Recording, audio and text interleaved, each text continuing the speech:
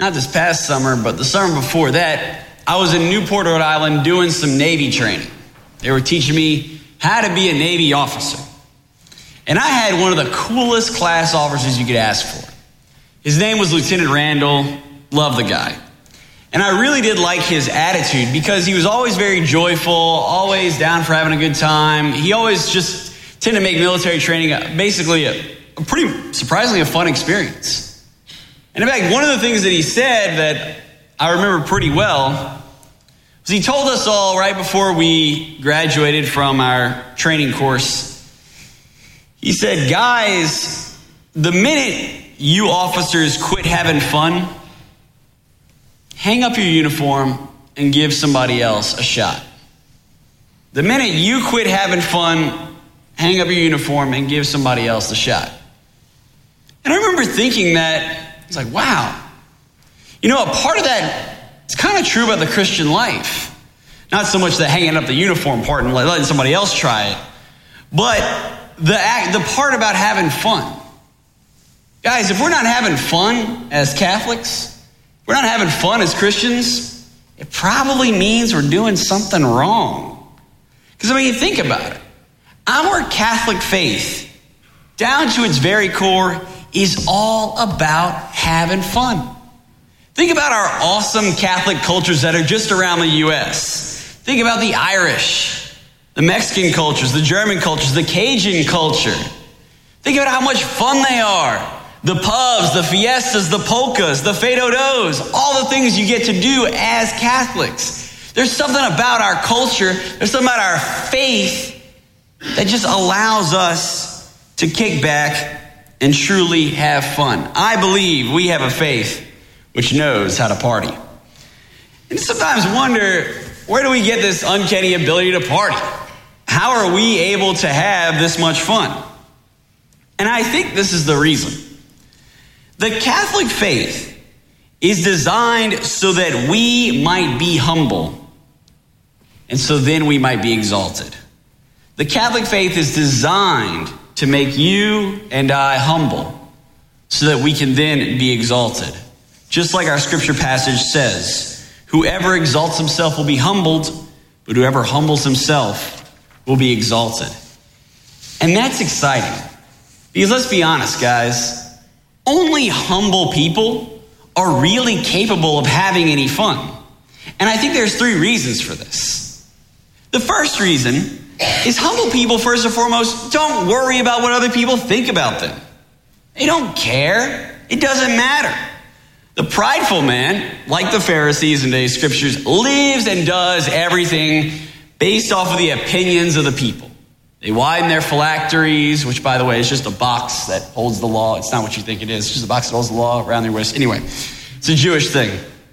Maybe you can Google it. You'll see it. They'll explain it better. But anyway, all right. Anyway, widen their phylacteries, make their tassels longer. All these things are done for the simple purpose of getting people to recognize them. All these are done for the simple purpose of saying, like, hey, look at me. Look how special I am. That's why they love places of honor at banquets, seats of honor in synagogues, greetings in marketplaces, a salutation rabbi. It's all about them. These prideful men are slaves to the opinions of others. And that's what pride does to us. It makes us slaves to the opinions of others. It literally paralyzes us in our tracks. Not going to lie. I've read a lot about the Pharisees in the scriptures. I don't think I want to hang out with them. They seem like a bunch of sticks in the mud. They don't seem like any fun because all they care about is themselves and what everybody else thinks about them. That's not the humble man. The humble man doesn't care what other people think about him. The humble man cares about only one person, and that's God. That's all that matters for the humble man. The humble man does things simply because God wants them to do things. It does not matter what other people say. They just don't take that into account. And you can take this and kind of extrapolate it and look into how this applies to partying. Let's be honest. Whenever we're in a prideful mood, what are we thinking? Why doesn't anybody invite me out to do things? Why doesn't anybody send me a text, call me, whatever?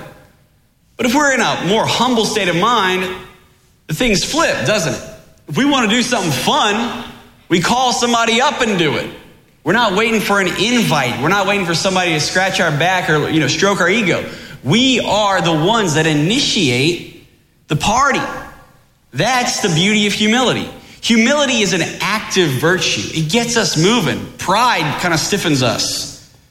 Worries a lot about what everybody else thinks. I'm convinced that if you want to have fun at the party, don't be prideful, be humble. Anyway, that's the first point. Humble people don't care about what other people think.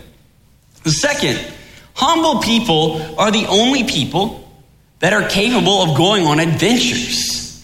Think about our common stories. Think about things like think about Star Wars, Lord of the Rings, fairy tales. That all involves the protagonist is always a humble person. Luke Skywalker, Frodo Baggins, Jack and the Beanstalk. And through those little tiny men, we have great, exciting, fun, thrilling stories that have entertained people for ages on end. You don't hear fairy tales about Darth Sidious. Don't really care or hear stories about the giant in the beanstalk. There's no great mighty tales about Sauron, the Dark Lord in Lord of the Rings. Nobody really cares about them because that doesn't make a good story. These people are mean, they're sticks in the mud, and nobody wants to deal with them because they're not capable of going on any great adventures. All they're capable of doing is glorifying and feeding their own egos. And that can be seen not only in great fairy tales or great stories, but that can be seen in the story of all time, in God. God, my friends, became a humble man. God became a little guy.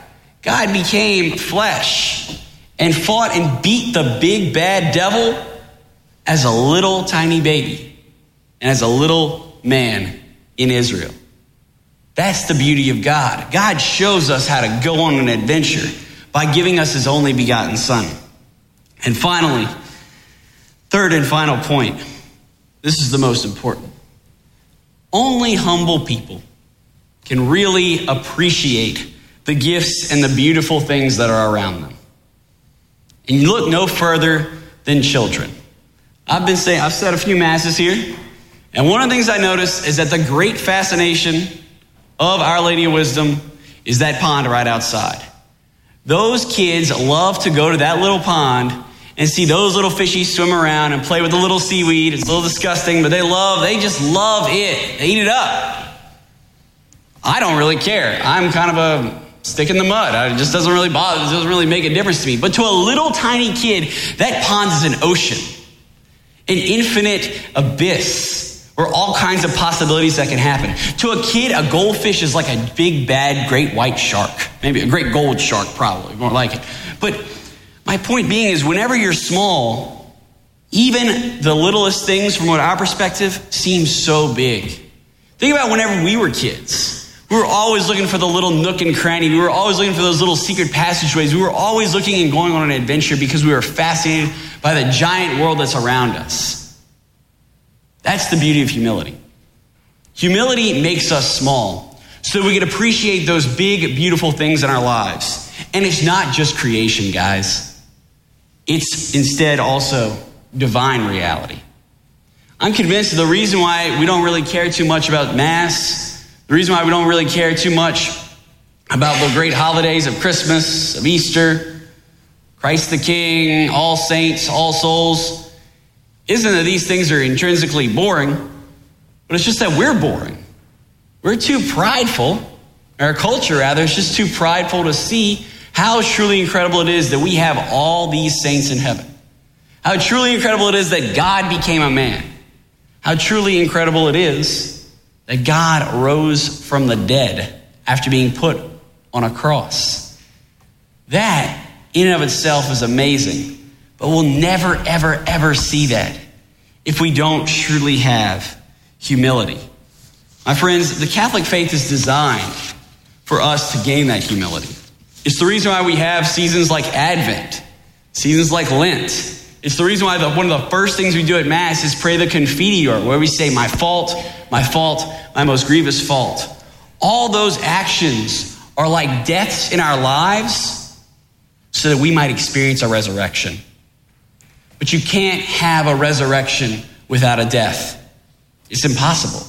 There's no way for us to rise unless we first fall and it's the best way to fall is to fall on our knees in prayer. But how do we do that?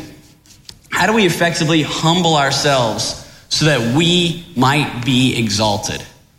And I think the best way to do that is through the prayer, the Litany of Humility.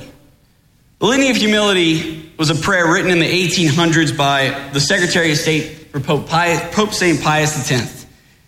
And it's one of the most difficult prayers you can ever read because it cuts to the heart of all of our pride. And so to close off this homily, I like to pray with all of you guys. If you will, join me in prayer. Our response will be, deliver me, Jesus. O Jesus, meek and humble of heart, hear me.